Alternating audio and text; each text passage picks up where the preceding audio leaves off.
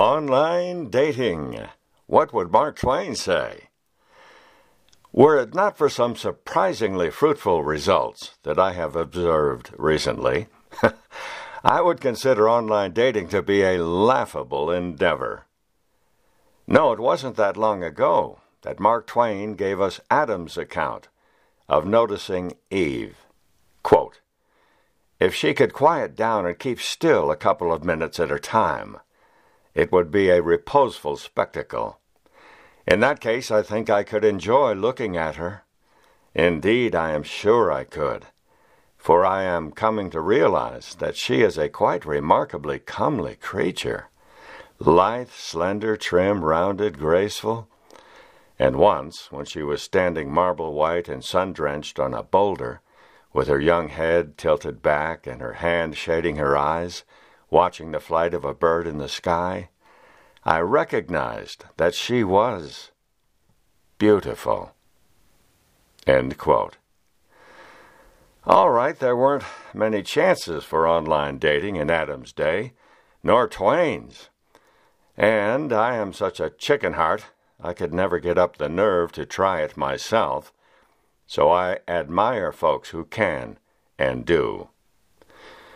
Twain met his future wife at a small reunion of the Quaker City excursion, and when scheduled to leave the next morning, he positioned himself on the horse-drawn carriage in such a way that when the horse jumped forward, he fell out onto the driveway and bought himself 3 more days to recover and woo Livy.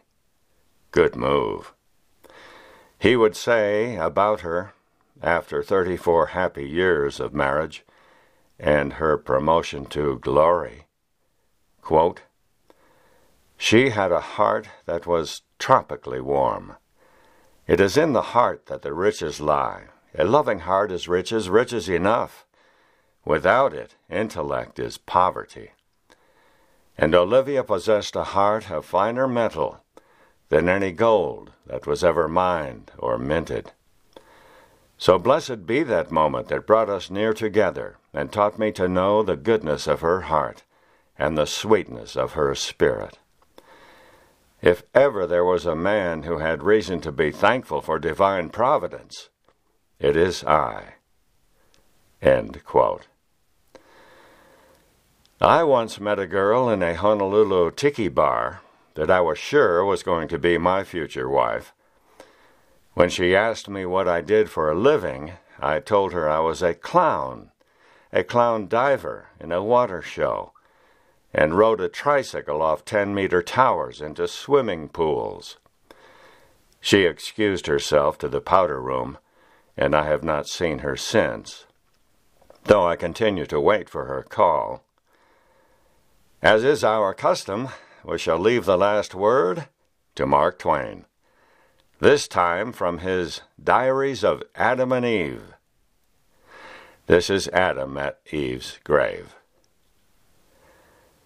"After all these years, I see that I was mistaken about Eve in the beginning. At first, I thought she talked too much, but now I am sorry to have that voice fall silent and pass out of my life.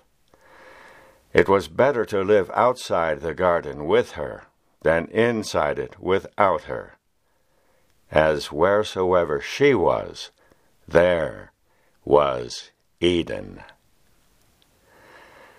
Please join us next week for What Would Mark Twain Say? It's free and worth it. I'm McAvoy Lane.